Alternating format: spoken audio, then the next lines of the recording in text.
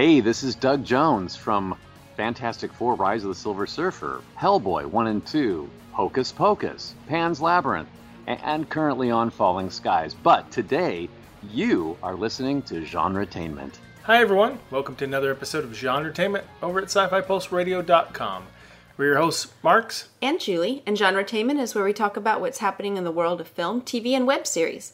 We give you interviews with writers, directors, producers, and actors in both independent and not-so-independent creations. Now, for this 93rd episode, yes, 93rd, we are speaking with professional actor Michael Laskin. We are talking about his 35 years working in film, television, theater, and voiceovers.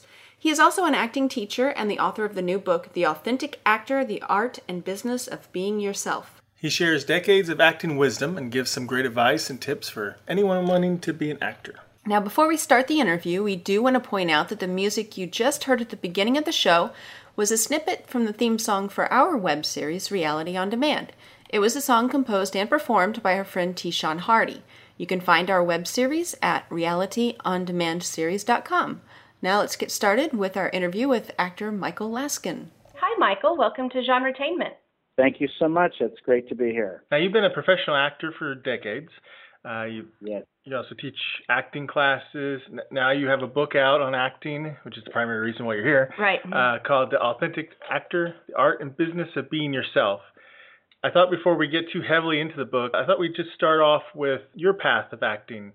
You know, what took you on your path and got you to teaching acting? Sure. Well, my path started a long time ago when we lived in log cabins and we crossed the country in covered wagons.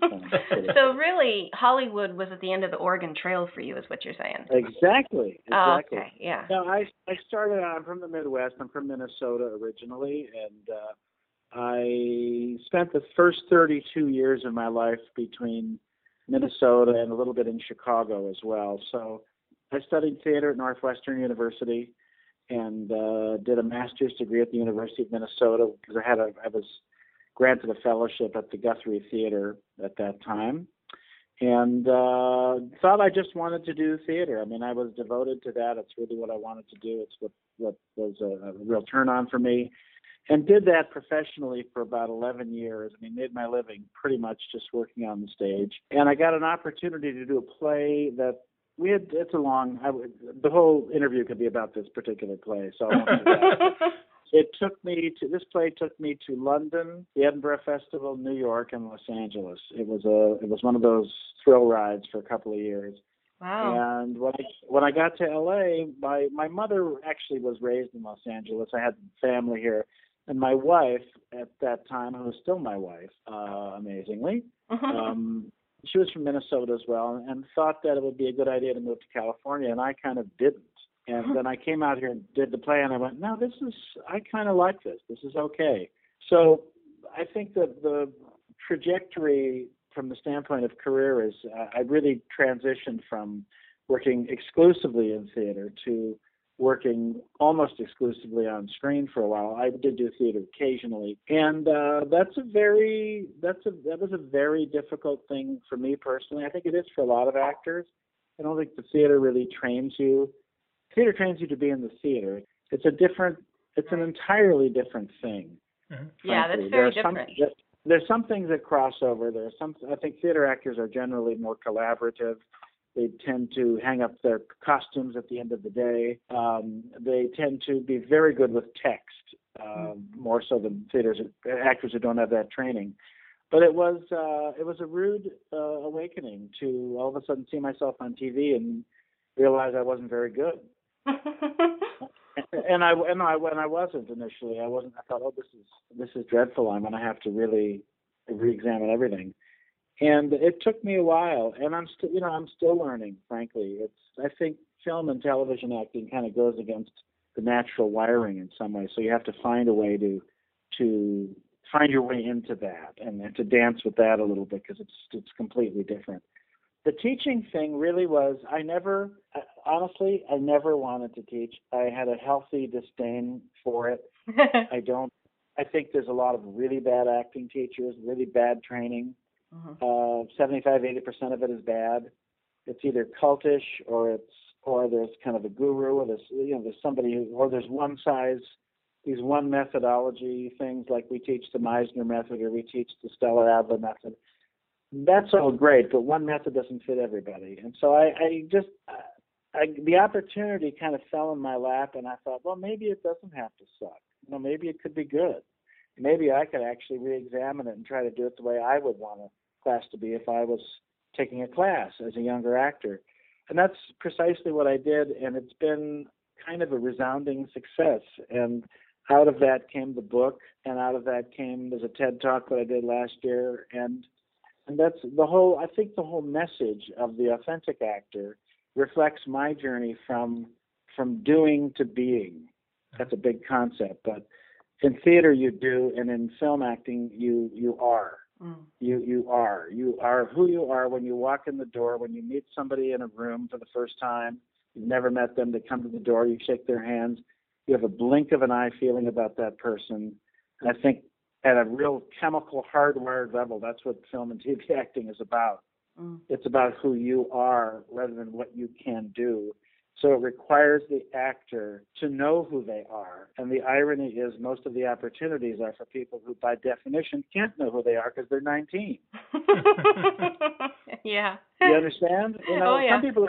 Some people are self-possessed, and they kind of, either they know who they are or they can project that, and then they become stars, because that's really what a star is, somebody who can project this sort of dead certainty about their own identity that you could build a story around. But the rest of us mortals have to, figure it out. And that's what my teaching sort of embodies. It's all about the fusion and the marriage of traditional skills, which there's no shortcut for. You have to know your technique and you have to know your craft, with who you are, what your identity is. The other ways of teaching don't seem to take that into account.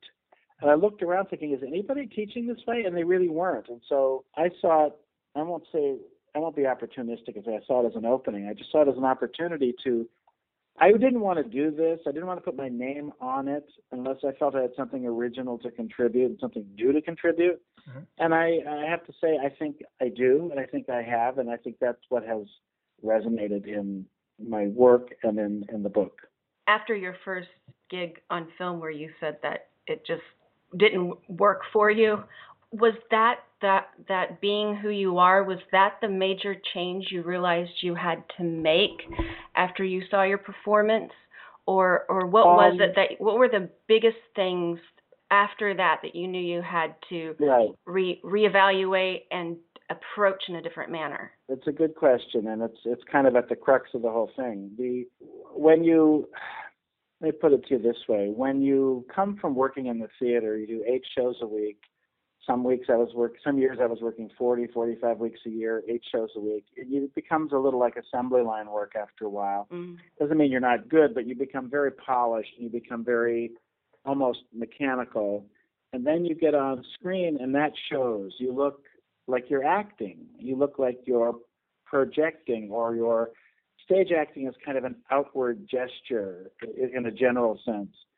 And film acting is like realistic behavior under imaginary circumstances, but it should feel realistic. What I saw of myself looked like I was acting. And I can tell you the exact aha moment when I went, oh, that's how you do it. I was on a show. I was very lucky. I must have auditioned well because I was booking a lot of work, but I wasn't happy with the work at all. And I was on a show with an actor who's long gone now called Jack Warden, Jack was one of the great character actors of the 50s, 60s, 70s, and 80s. If you looked him up, you go, oh, right, that guy. He was in a million movies. He was nominated for an Oscar. He was an Oscar nominee. And I did a TV series as a recurring character with Jack. And I was just he was so good. He was really good on screen. And one day I was sitting on the side of the set with him, and I always wanted to be around him because I just learned so much just going to school on him. Mm-hmm. And we were talking about sports or something, and he wasn't in this particular shot. And the director said, oh, Jack, you know what? You are in this shot. I need you to be at the desk or wherever it was. And I watched Jack, the guy I was talking to about the Dodgers or whatever it was, walk onto the set, action. It was the exact same person I was talking to. There was no elevation. There was no, it was easy. It was like, oh, you can just do that. Oh, it's hard to really put into words, but I saw that his life and his art had aligned perfectly. And so it was effortless. Mm-hmm. Now, he didn't come at that as a young actor. I've seen a lot of his stuff when he was younger, and he wasn't quite that way. But as he got older, it was just this effortless merging of life, which is an examined life, and his craft. And it was just, he was amazing. It was like watching Fred Astaire dance. It was like effortless. And I know that it wasn't effortless because he would always know what the scene was about, and he would always know what the strategy was within the scene. But he made it seem like he made the film set seem like he was in his living room. Mm. And I went, okay, all right, that's the desired effect. The desired effect is it should really feel like, oh, I just thought of something, and I'm telling you right now in the moment. And there's a little bit more planning in the theater, and there's a little bit more of an outward energy, and you don't really need that on film for the most part. And so it was, I was very lucky to work with some very, very good people that I didn't learn from classes. I really just learned on the job, to be honest. Okay, now what are the most common mistakes that you observe in aspiring actors today, and are they the same things that you observed from decades ago? Well, mistakes implies that they're doing something wrong. But I would say I would rephrase it a little differently, if I may, as common omissions. Okay. Is that people aren't fully in. They have one foot out the door. Young actors, it's a really, really difficult career choice, life choice. Mm-hmm. And if you can do anything else, you probably should look into that because it's tough. But if you can't, and if you're passionate, and if you're an artist, you have to be fully in. And sometimes they're not. I can tell in my class in a minute if somebody's not fully committed. And I'm easy. I'm not like I don't make people cry, and I don't beat people up. I'm not one of those. There's plenty of teachers who do that, but I see if they have a foot out the door, if they have a plan B, a really strong plan B, that's going to become the plan. Mm-hmm. So there's a certain amount of fearlessness, and it's a faith-based occupation. You have to believe you're going to be okay. You have to believe you're going to gain some traction, and you give it some time and some effort. And it's heartbreaking because some people are very, very talented. It's not about talent, really.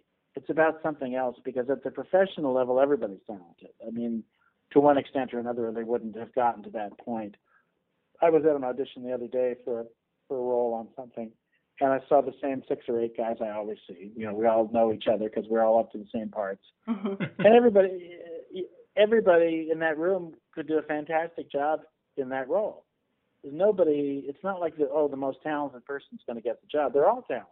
Right. Mm-hmm. So it's about something else. It's about that sense of self. And there's lots of reasons you don't get jobs that have nothing to do with talent. Most of them just have to do with luck, or something about who you are lines up with the time you're in. The zeitgeist. You're a match for something. Mm-hmm. And so I say mistakes. When you ask the question about mistakes, I mean, really my answer is people who don't know their business, who don't know their craft. I've been working with a couple of actors recently in my class and also privately, because I coach privately, who are trained, one in Australia and 2 of them in England. And the training is better. I'm sorry to dash water on, but the training is significantly better. Their sense of craft is significantly better, and it just makes them better at what they do. And as a matter of fact, I'm going to try to, one of them I talked to, I said, I want to go over there and be a fly on the wall at the school she went to in London. I said, I want to see what they do. I'm so impressed by everybody I've met. I want to see what it is that they do that we don't do. I think it's primarily technique and craft oriented. Well, I've noticed that, just not being an actor, but just someone who watches TV and movies in both American and British, and seeing their performances and seeing or reading interviews, it feels like to me that over in in England or just Great Britain in general, I suppose, the acting is considered a viable craft to go into, and you go and you study, and it's a career and a job that you do. And here we kind of see it as, something that happens to you if you just head out to LA with a heart full of dreams, and more of an emphasis on how you look and who you know. And it seems to me that it's more of the American approach sort of encourages a less responsible way of approach than the mindset of how they just, society in general in Great Britain views the career of acting. I don't know if I'm correct in that, but no, I think there's a significant amount of truth to that. In England, it's very hard to get rich and famous as an actor. I don't care how successful you are. So most of them who become rich and famous end up coming to LA and doing movies. But it's a little like when I was part of the professional theater community in Minneapolis, St. Paul for a number of years, and there were so many great actors there.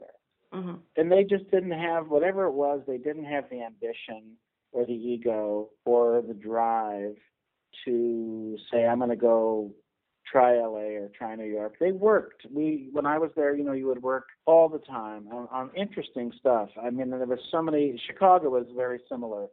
And there's a lot of great actors who we never see because they're not foolish enough to risk it all. LA in particular is about risk takers, and the cliches are all true. All those things you said are true. What's also true is that I think everything you've heard about LA and the movie business is true, all of it. Mm-hmm. But there's about 10,000 things about LA and the movie business you haven't heard that are also true, that are amazing, provocative, artistic, brilliant. And so you have to find a way. You have to know who you are when you come out here. You come out here when you're 17. Unless you have a really great family structure, it's tough. I was a fully functioning adult when I came here. I knew who I was, and I knew what I was about. But I think the sense of craft. The one thing I think our actors in America really don't, in general, I'm generalizing here, but they don't have in the same way that they do in those. By the way, there's a lot of really bad acting over there too. Well, there's good and bad everywhere. Yeah. Yeah, they're not all great. I mean, I always say this to my class, and I firmly believe this to be true. I say I have the 5% rule, and I said everything, movies, television, theater in New York, LA, Los Angeles, London, Chicago, wherever, 5% of it is great. 95% of it is mediocre or bad. And your job is to want to be in the 5%, involved in the 5%, know enough to know what's good and what isn't good and why, and developing those critical skills. A lot of these younger actors, I mean, I feel very fortunate. I have a lot of young actors in my stable who I really admire, who I think are very dedicated and very talented, but they don't know very much about anything before they were born. They know some plays, of course, if they've had a theater education, but like movies, you'll say they don't. There's a huge gap in what I would call visual literacy. They don't know classic movies, and there's so much great stuff in classic movies, great performances, great actors. But we're doing a once-a-month screening program because one of my class members, who's more of a contemporary of mine, she's a little older, has a private screening room in her house, and last month we said, well, who hasn't seen Chinatown? Nobody had seen Chinatown. I said, okay, we're going to go see Chinatown. And who hasn't seen, they haven't seen The Godfather, or they haven't seen Grapes of Wrath, or a lot of wonderful movies. So there is that. I think there's a rich artistic history in the movies that people are, I think, kind of unaware of. Oh, yeah, I definitely put one of my favorites is All the President's Men. Great movie. I'm always a little heartbroken when people say they've not seen that. I'm like, oh, you have to. It's so good. It is, and all those guys in that movie. Jack Warden was in that movie, guy I mentioned. Jack Warden, Jason Robards, Martin Balsam, all those guys. None of those guys would be working today, by the way. There's no roles for those kinds of guys anymore. Right. It really isn't. I mean, that's the sad part. We've become so youth-oriented that those wonderful, really, textual, older character guys, there's not a lot of work. There's not a lot of work for those kinds of actors anymore, sadly. That is a great movie. Yeah, it is. Now, we've been talking a lot about, younger aspiring actors because, we're talking a lot about how you're teaching and mentoring. Looking back, what is the number one thing that you wish the younger aspiring actor you knew that you know today? Oh, man. Boy, I'm not giving them easy ones. No, that's good. I love it. I would say this, and I'll say it, and then I may have to explain it a little bit. I would like to have realized that I was enough. By that I mean Jeffrey Tambor, who's a good friend of mine, who wrote the foreword to my book, and who, in some ways, has been a real mentor to me. When I started teaching, I expressed my doubts to him, and he said, "Just remember, you're enough."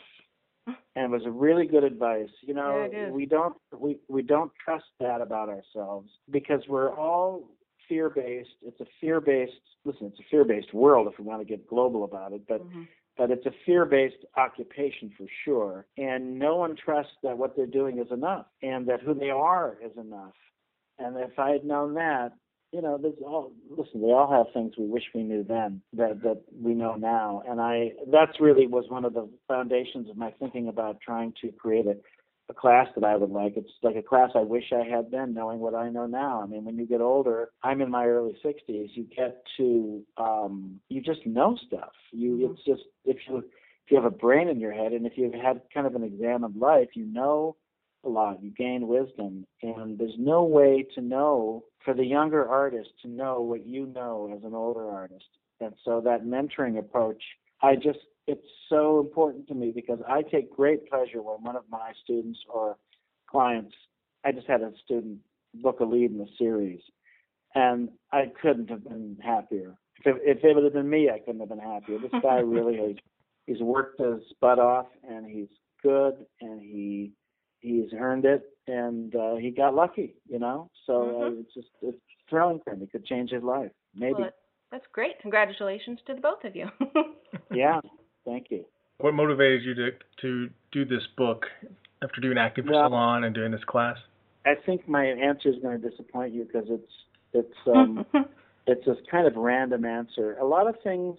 I'll backtrack for a second. So there's certain things in your life. There are certain signposts in your life. Sometimes we ignore the signposts in our life and we look back and think, gosh, I should have seen that.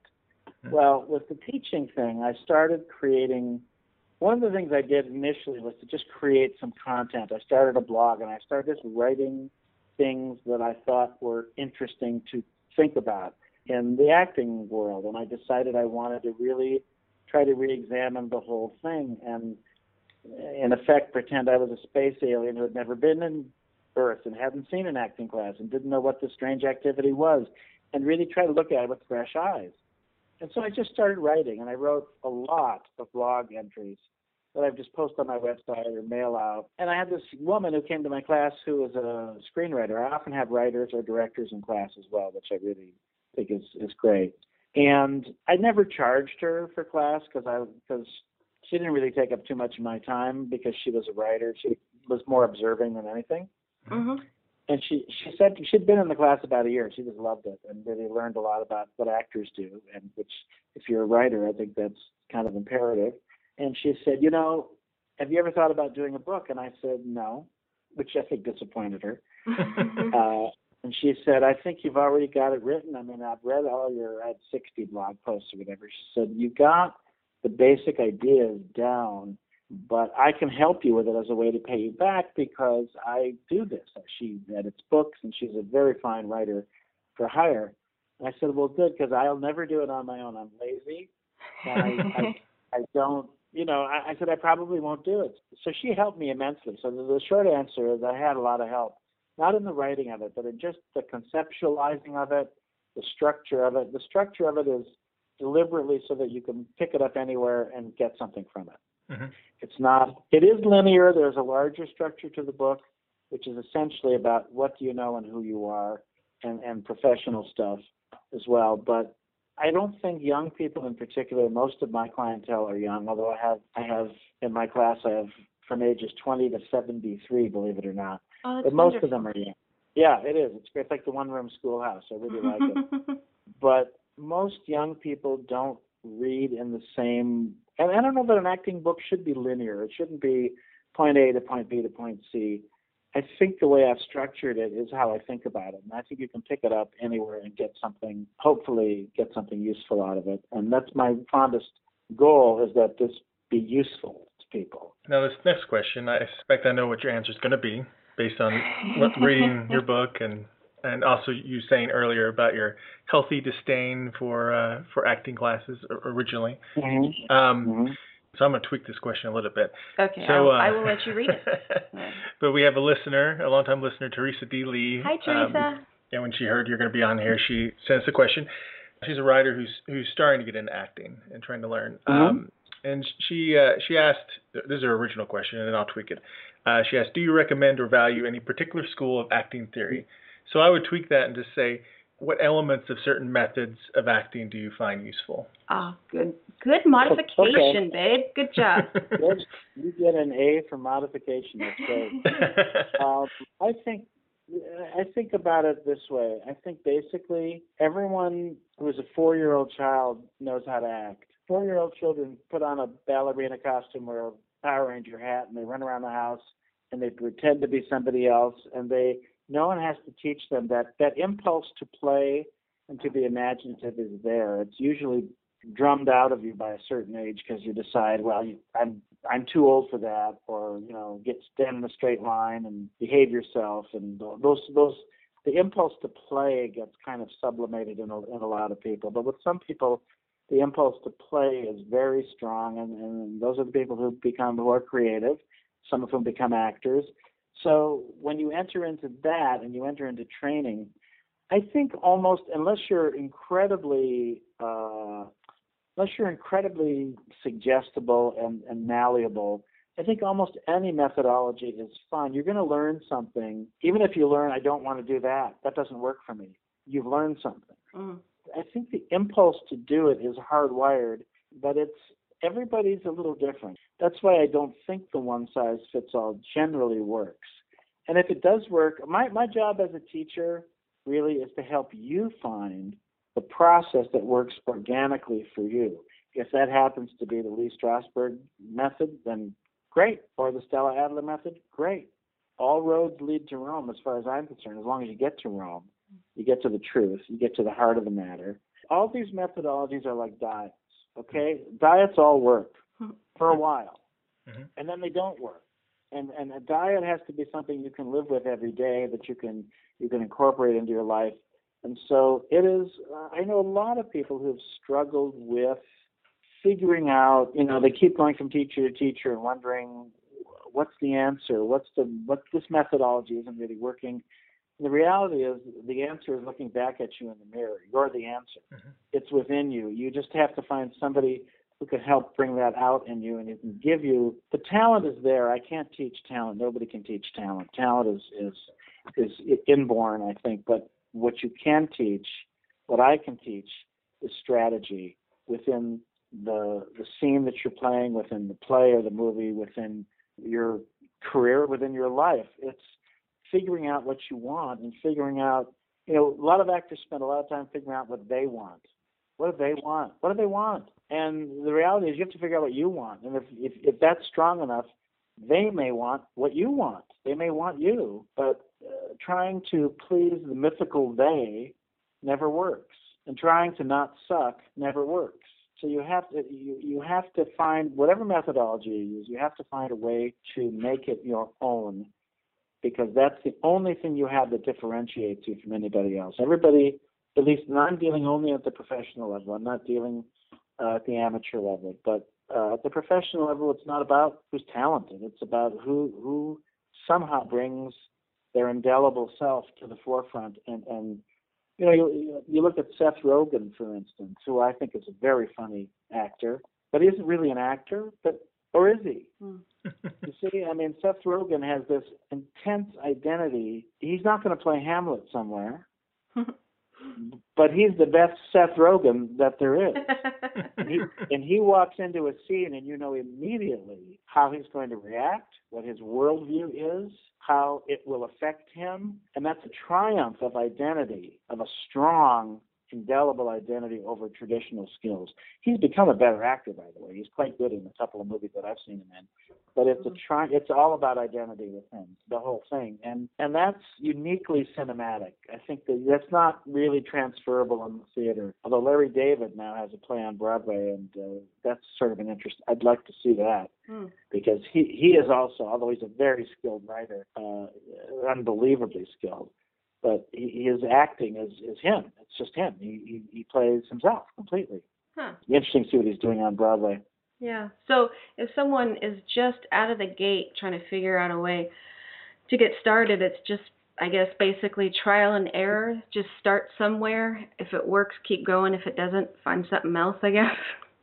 I think so. Yeah, I mean, I wish I had a magic bullet to say that that's not the case, but I think that it is trial and error, and, you know, if you're lucky, and a lot of this is luck. A lot of it's just, you know, right place, right time. If you're lucky, you fall under the influence of somebody who really can help you, who really understands what it is you're after. And if you're unlucky, you get in the wrong kind of class, you get the wrong kind of training. And, you know, a lot of actors I've worked with are very good and have no training, by the way. Yeah. You know, I've worked with people who are very good. I've worked with a number of people who are dancers, for instance, for no apparent reason, but I have had 4 or 5 class people and clients, and they're incredible because they understand the discipline involved, and they understand a lot. I mean, other disciplines, one of the best actors I ever worked with was a football player from Ohio State, and he just understood. He had a strong sense of self. He was a very quick learner. He very quickly became quite a good actor with no training. And one night in class, he said to me, well, I don't really know what I'm doing. And in the critique session after one of his scenes, I said, of course you do. I said, you can see the response you're getting here. And, well, what am I doing? I said, you're pretending that what's happening is happening to you. You're not, you know, you've disabused yourself of the notion that you have to be somebody else. You're just using yourself as the vessel through which the scene and the story flows, and that's perfectly fine. That's a different kind of acting. It is kind of cinematic in a way. I mean, all those great actors from the beginning of movies, movie stars, Jimmy Stewart, Cary Grant, on and on and on, they played, John Wayne, they played a version of themselves. And it doesn't make them less of an actor. It doesn't. It's a different kind of acting. It's uniquely film-oriented. Now, but within the different schools of acting or schools of thought of acting, is there anything that sticks out in your mind about any of them that either works really well in your mind for a lot of people, and are any of them, in your opinion, kind of way off base on something that they try to impart with actors? Well, or is it just so subjective it's really hard to... I think it's kind of subjective, but I will say this. The most important thing an actor can, first, assuming you have some control of your voice and your body and have some sense of personal dynamics, I'm assuming that. But the school, to give it, very briefly, I'll try to say, there are these magic schools of acting that have been around forever. Lee Strasberg, Stella Adler, Sanford Meisner. They all came out of the group theater in the 1930s. They were all really important, seminal ideas in the 1930s. They're still being taught today in the 2000 teens in essentially similar ways, and the world has changed. Acting has changed, audiences have changed, delivery systems for product have changed immensely. And what all those things were, they were sort of a reaction, and I can lump them all together because they were a reaction to the artificiality of acting at the time, that kind of fake 1930s acting. And all those things that grew out of the group theater were like a search for emotional reality. Well, we have that now. There's no fake acting to rail against. Right. Yet they still teach that. It's weird. I mean, most actors today, even if they're not good, have some sense of how to behave realistically and naturalistically. Right. You know, there's been 60 years of television where there's realistic behavior, so they kind of know what it looks like, and it kind of comes preloaded like software on a computer with young people. They get that immediately. That doesn't mean they're good, by the way. It just means they understand what it feels like to appear to be real. Mm-hmm. Right. But what they are missing is imagination and strategy. And so there really isn't any artificiality to rail against. Yeah. They were reactionary, but yeah, what they were reacting against isn't really an issue anymore. Exactly. So the training, I mean, one of the things I've said a lot, and this is true in the theater and it's true on the screen, what you do as an actor has to be repeatable. If you're doing a play on Broadway or off Broadway or at the regional theater somewhere, you're doing it 8 times a week. If you're doing a scene that you're filming, you might do 20 takes from 4 different angles. And it has to feel fresh every time, like you just thought of it. And if you can't, that's technique. And if you can't do that, you don't know your craft.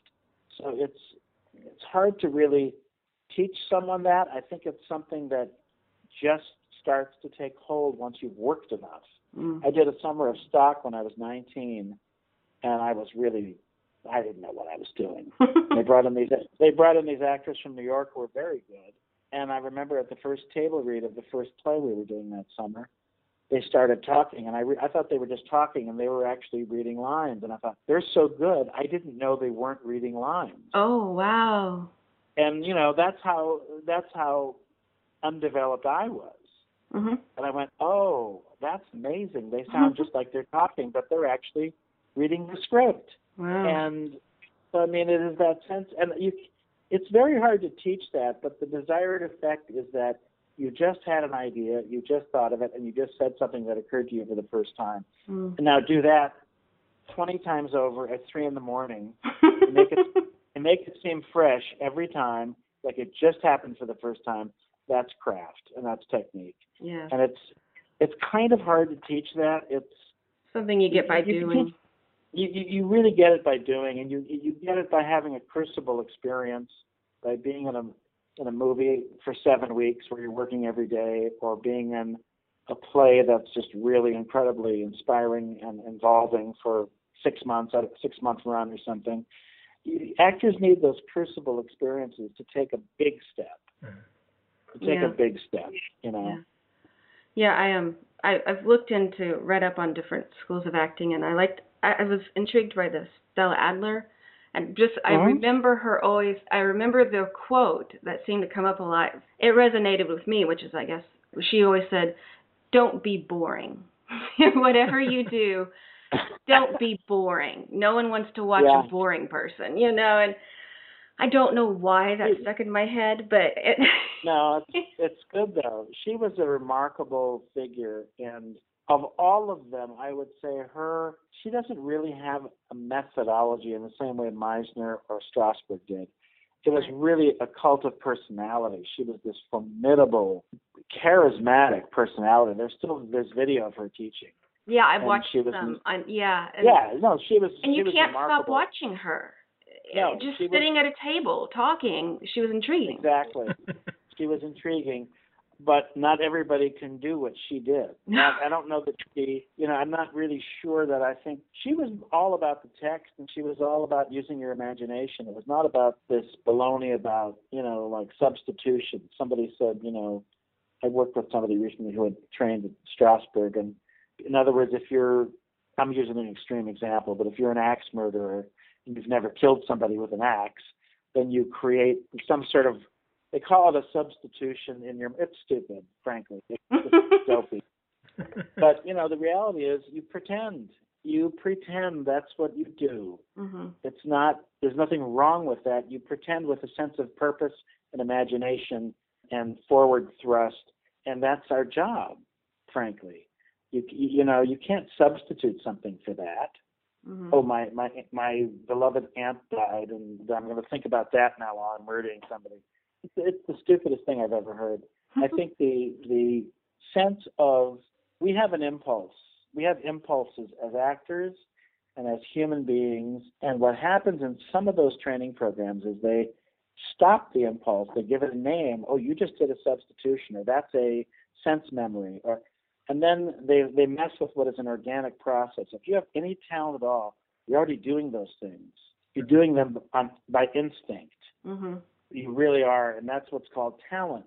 But once you decode it, it makes actors self-conscious about it. You give it a name, and then sometimes self-reverential about it. I mean, I've deprogrammed a couple of actors from some really bad training. Well, it sounds like it's getting them further in their head instead of... Yeah, exactly. It's an organic process that, you knew how to do when you were 4. Yeah, because we used to say we're playing pretend. Mm-hmm. Yeah, I don't think it's mystical. It can be, and it can be artistic, but artistry is only achieved through craft. Mm-hmm. Picasso, that famous quote I used in my book, I think he said, I'm going to mess it up now, something like I studied painting for 4 years, and he basically learned how to paint realistically, and I spent the rest of my life learning how to paint like a child. But he did study, he studied classical painting. He knew how to paint the human form, but then he spent the rest of his life learning to paint like a child, learning to paint with a child's imagination and sense of wonder.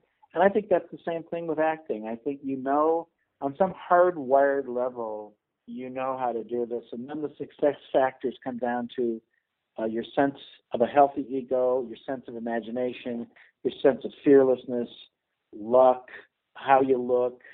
One of the great things about acting, and I recommend this a lot, if you've watched the Stella Adler things, you can watch these as well as an interesting counterpoint.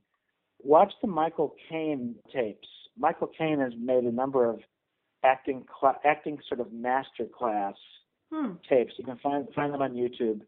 They're brilliant. And Michael Caine's stuff is 100% technical. If you're being shot from this angle, use your right eye to look at the other actor's left eye, and here's why. And he will demonstrate it, and you go, it's unbelievable. Wow. He's a brilliant technician, and a lot of it is very technical. And once you get over the fact that that's just something you have to learn, then you can let that showcase who you are. If you're doing film television, you have to be camera aware as an actor. Yeah. You have to be, and unfortunately, like a guy like Michael Caine, the thing I love about him, he always knows what movie he's in. In other words, he could be in Miss Congeniality too, and frankly, be brilliant. He could be in a movie like Harry Brown, which is gritty, grimy, and he could be brilliant in that. He's amazingly malleable because he knows his craft so well. He's a master. Yeah. He's a master.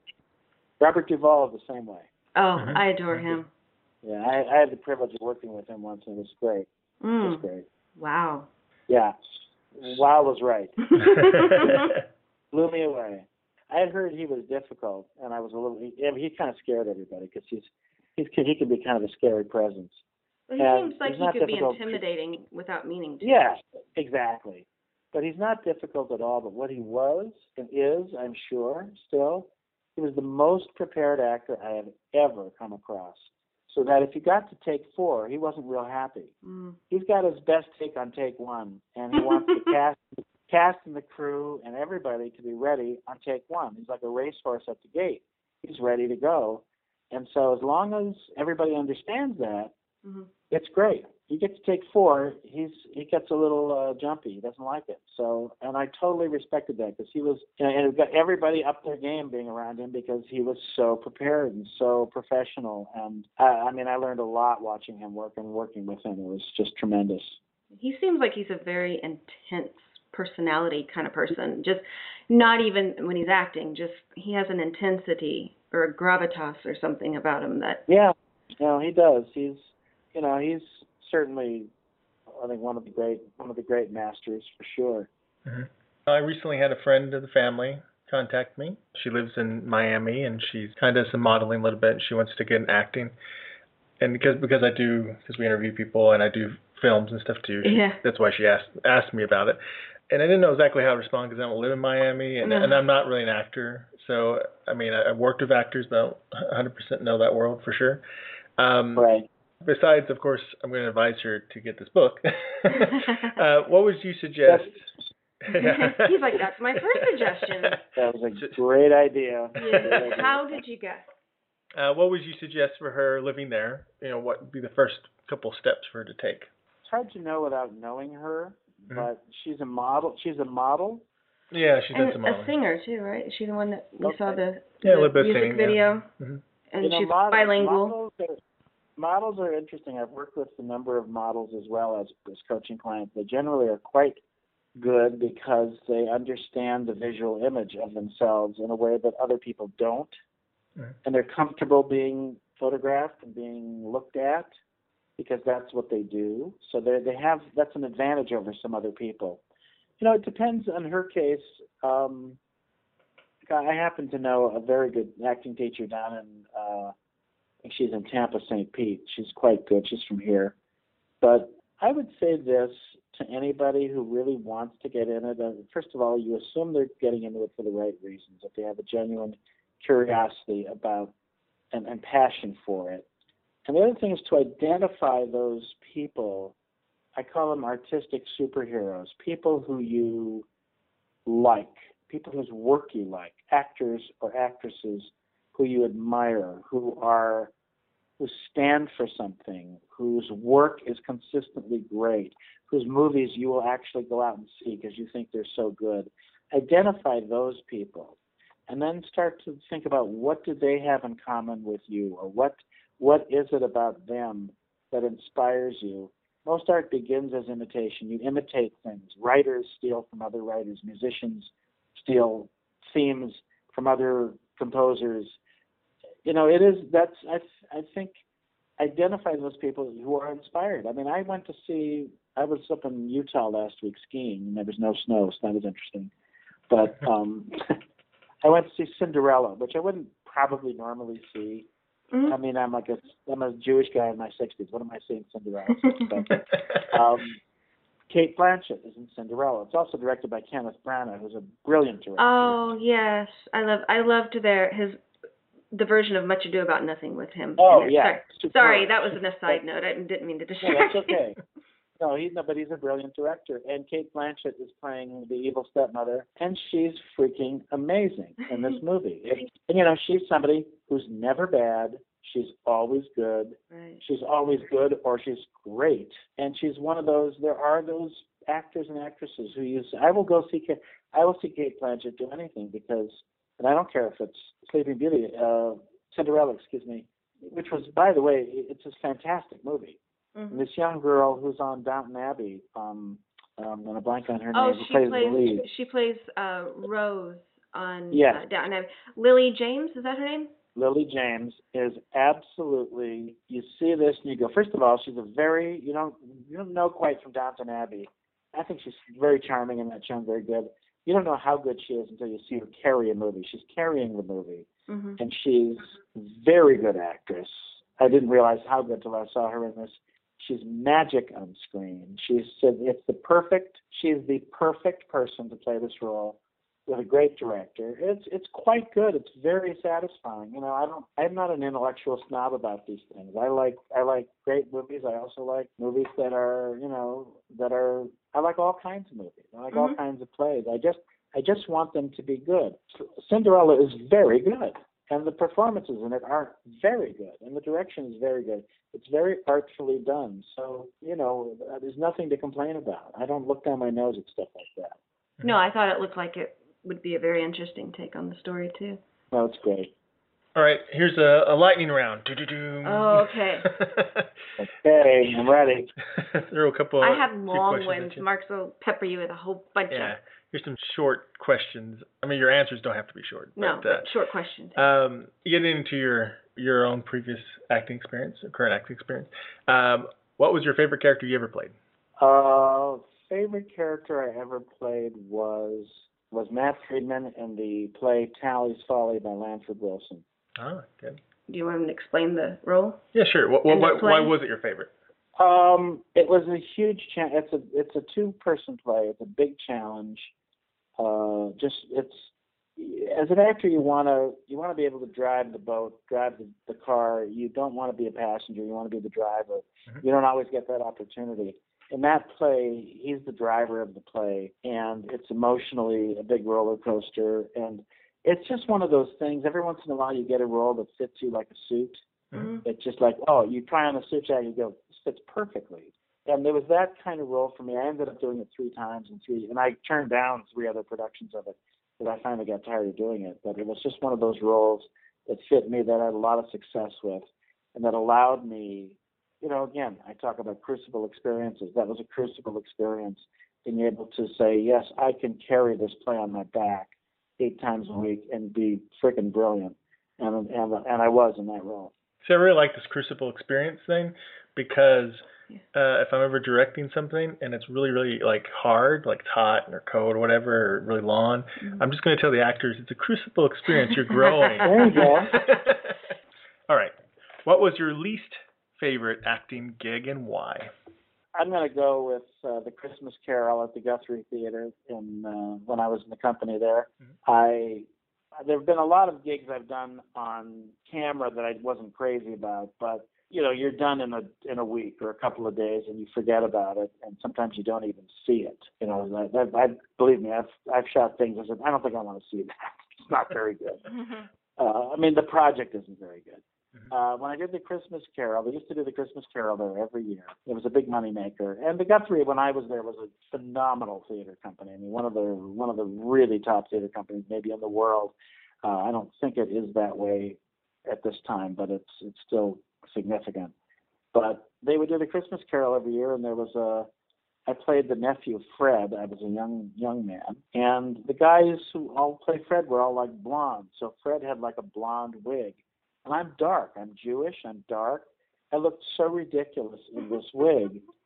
And I said, can I just do it without the wig? And no, you have to.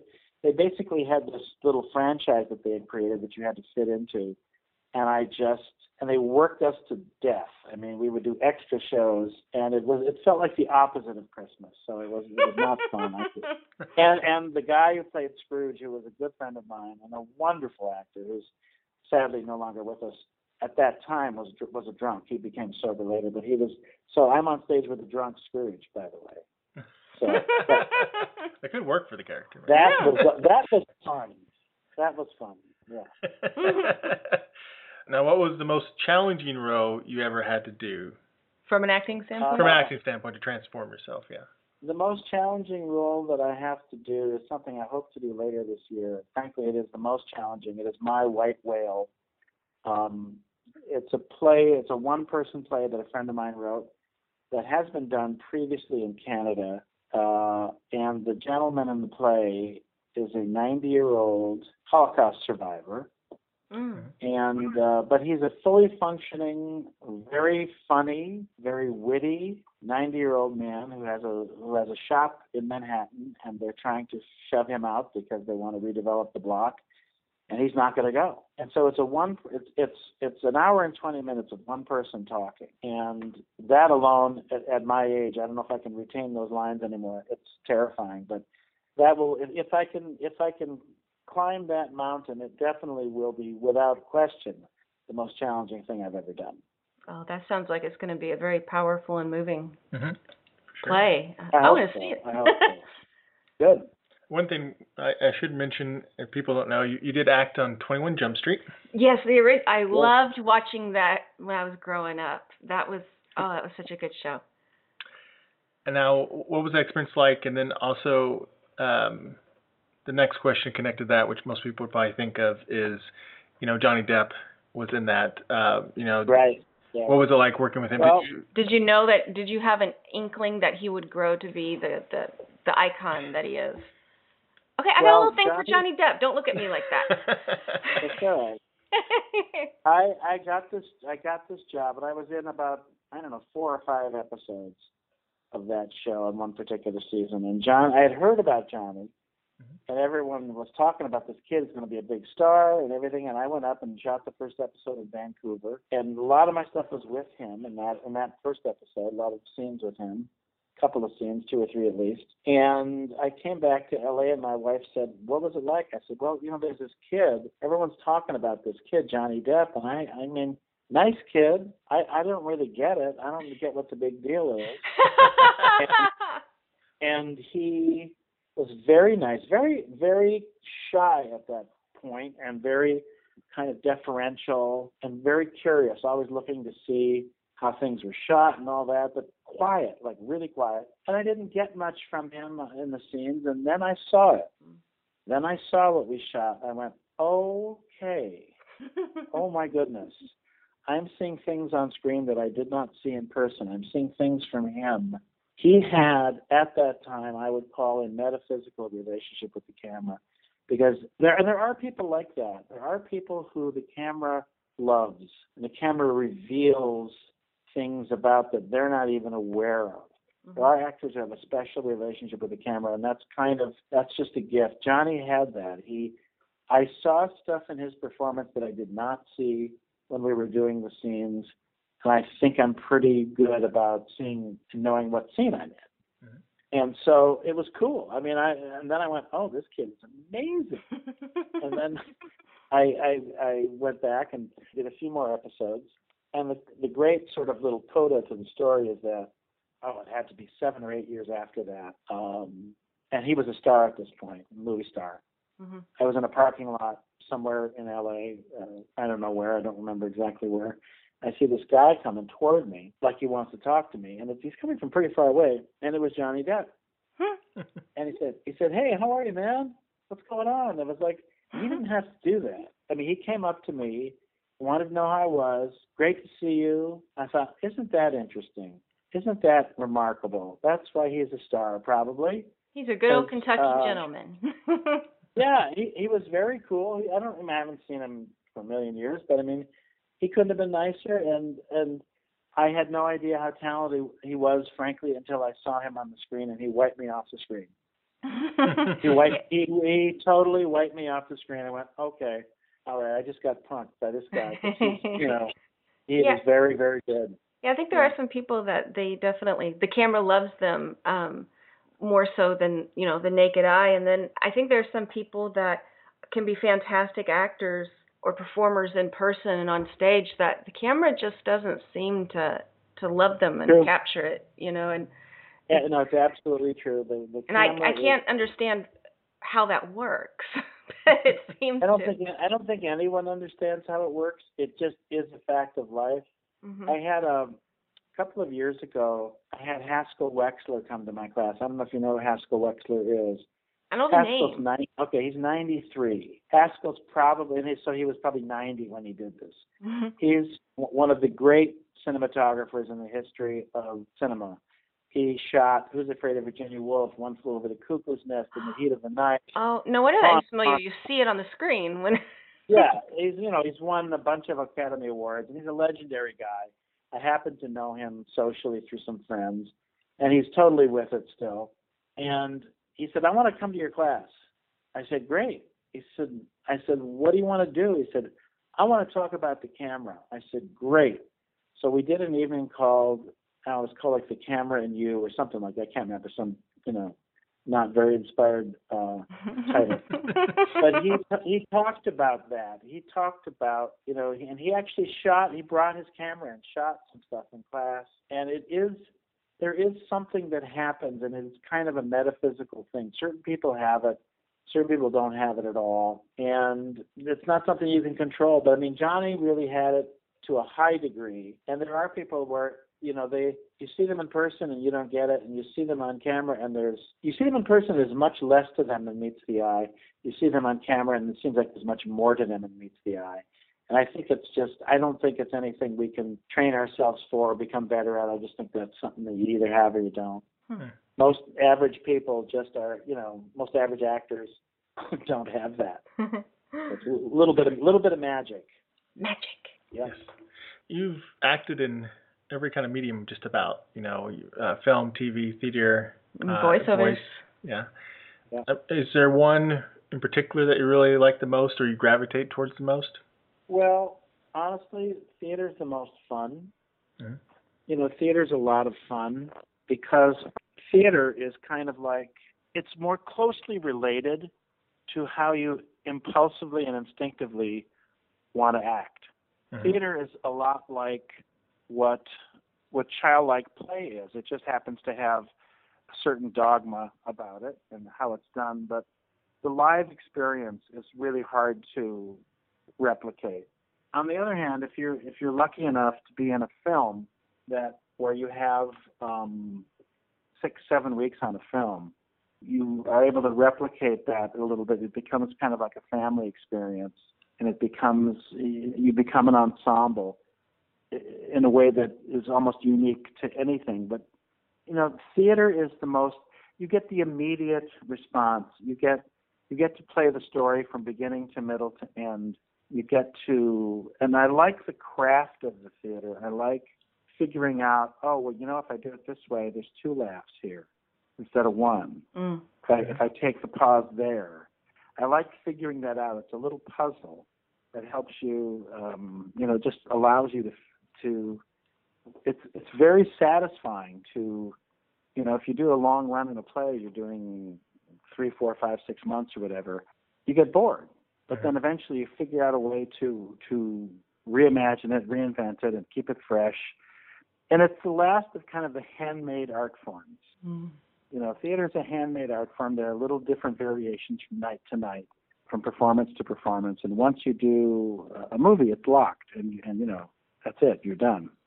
Yeah. But the movie lives on forever, and the residuals live on forever, which is also nice. That's true. Well, and it's also you just can't beat that immediate response from the audience, and there's a certain it's like gratification. So there was a kid a very good young actor in my class doing a scene about a month ago, and it was so funny because I wasn't aware that I thought the scene he was doing, I forget what it was from, but was quite funny, and I think he thought it was very serious. Oh. And when he started doing it, and he's an extremely talented and very funny actor, but he was playing it very seriously, and of course people laughed because he was playing it so seriously. Oh. And I watched him, and it was like crack. I mean, he just, and it's the live. He just caught onto the energy, and he, you know, that it was strictly a live performance thing. He totally got, read a different kind of energy in the moment, recalibrated his performance, thinking, oh, actually, this is funny. I didn't realize this was funny. And a smart actor, in real time can sort of recalibrate and still make it truthful, still make, not be silly or play it for laughs. Mm-hmm. But that live performance is very hard to. You don't get that in film. You just don't. You get other things, but you don't get that. Right. Yeah, I know. Actors are always wondering if what they just did was good or not, if the director's fibbing or not. Yeah. Because the crew doesn't exactly clap or laugh. Yeah. Well, and it's funny. I mean, I've just dabbled in acting, and then I've acted in some things that Mark's actually directed, and I also obviously know him very well, but I wasn't looking. Or so you think. I wasn't looking from any of the directors that I've ever dealt with any kind of compliments or this and that. Is it okay? Because I'm used, I guess, to Mark's, and someone said something, and I go, you know what? If he didn't say anything, you're doing fine. If he wants you to change something, he'll tell you. If he doesn't tell you, you're doing all right. There's just like that immediate feedback isn't always there. If they want to, and if they don't tell you anything, they're also trying to get their pages done that day. Yeah, and I actually don't like if someone's like, oh, that was, and they give you like false, like they're just blowing sunshine up here, They're like, beautiful, darling. Oh, that was fantastic. That was the best one yet. Oh, that was fantastic. No, you know what? If you don't have anything sincere to say, I don't want to hear it. What I do like about film that is unique to film is that you can think on film and it registers. Yes. You can. I do an exercise in my class. We work with the camera about every 5-6 weeks, And one week I said, I want you to bring in a 30-second narrative story in your head only, no words. We're going to film you thinking about something. It can be you just got a call and your father went into rehab again, or somebody broke up with you, or you got the job, or whatever. Make up a story, no words, 30 seconds minimum, and you're allowed one physical gesture. Tell the story. And you'd be surprised how people can tell the story just by thinking. Were they just thinking about the gist of it, or did they have a script that they were reading? No, they would just, I don't really know. I mean, I just said, you create a narrative, and I want you to communicate whatever it is you're thinking of wordlessly. And then we would watch it and say, okay, what do you think that is? Everyone would chime in, what do you think? And it was amazing how close people were to what the real story was. So that's something you can't do in the theater. You can think on film and it registers. You can't in the theater. You have to play to the back of the room, yeah. Unless it's a really small, intimate theater, which I like. It's fun to work in a small, intimate theater because you can be more subtle. That's one of the great joys of film, is to be able to be subtle and to not feel like you have to be pushing outwardly all the time. Yeah. Sometimes if you tell people who only have theater experience, if you try to give them an adjustment of, like, you're wanting more from them, more emotion, and this is a more emotional thing, sometimes the only adjustment they'll instinctively do is they get louder. Yeah, or I'm going to start next week at UCLA. I'm teaching them MFA. Oh, great. First year MFA students on camera acting, which I've never really done before. But I mean, I know enough to teach it, obviously. But my point to them was, it isn't just smaller.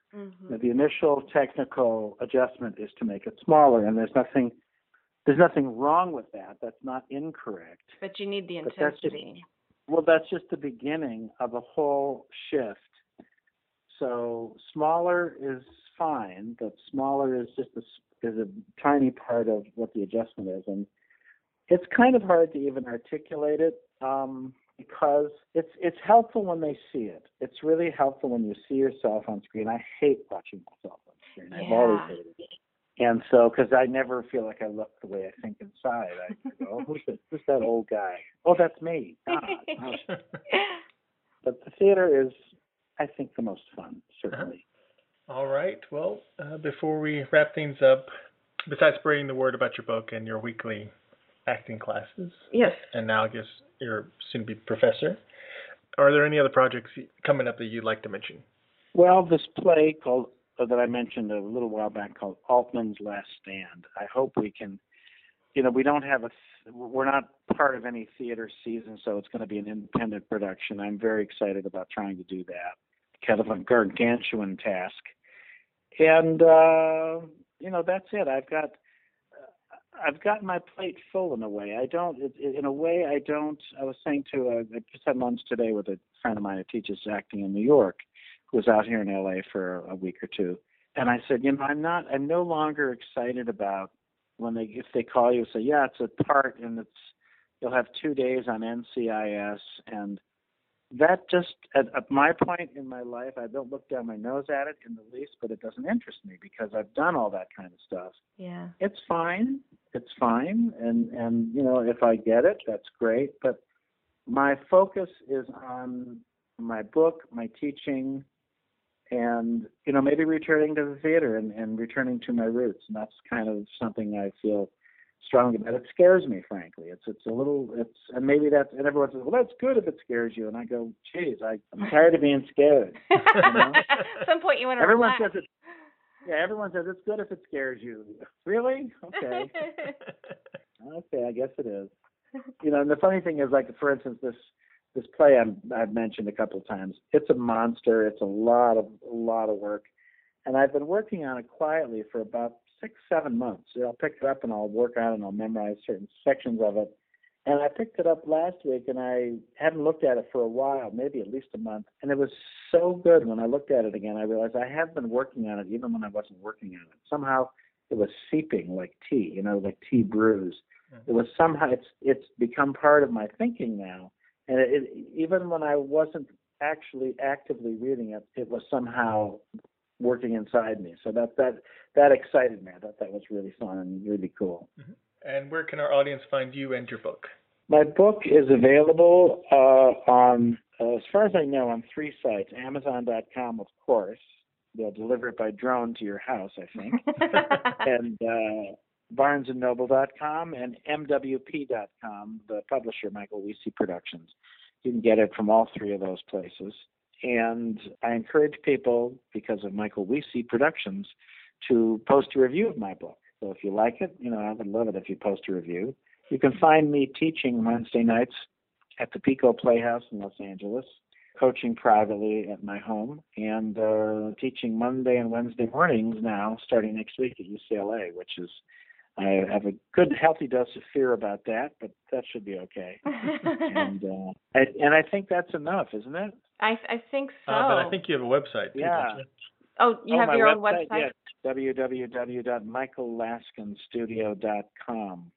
And my website is being updated. I really at this point don't have stuff about the book on there, which is foolish of me, but I'm in the middle of an update and a little bit behind my schedule. But you can find anything about me and my classes and my coaching on that website. I also have a TEDx talk that I did at Chapman University last year, which you can find on YouTube. If you put my name into YouTube, it will come up and hopefully educate you. We love those TED Talks, so we're gonna have to look. Yeah, they're great. That was a scary experience, I will tell you. Yeah, I was gonna say, what are you worried about this other stuff for, man? You successfully did a TED Talk. You're good. Well, that was a crucible experience because I'm sure I was a last minute substitution. Somebody dropped out. I don't even know how they found me, but they did. And I literally had 10 days to do a 14-minute talk with no notes and slides that hadn't yet been created. Oh, my goodness. So it was, in front of 900 people. Of your new closest friends. Yeah. Yeah. But it was an amazing experience. They're great people. And you're right, all those, the TED and the TEDx talks, there's so much incredible content on there on all subjects. It's great. So you can find me there as well. Yeah, well, thanks so much for chatting with us. And you have a really good evening. Care. All right, thank you. Thanks. Bye. Bye-bye.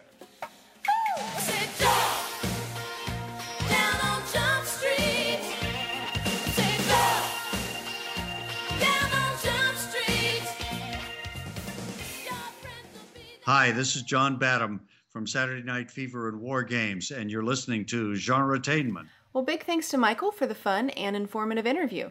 If you're wanting to be an actor, we would suggest you check out his book, The Authentic Actor, The Art and Business of Being Yourself. Coming up on our next episodes as we head towards episode 100. 100! We will be speaking to Christopher Leone, the writer and director of the science fiction film Parallels. Yes, and we will have some web series fun coming up with our interview with Britton Valenti, the creator of the sci-fi web series Interrogation. Now, before we go, we do want to remind you that you can keep track of us on our Genretainment Facebook page, Marks' Twitter account, which is @MrMarks, our website at genretainment.com, or all of the shows at sci-fi-pulseradio.com. So that's it for today's Genretainment. We'll be back soon with all new guests from our favorite films, TV shows, novels, and web series. Genretainment is a production of Alien Jungle Bug Productions. Until next time.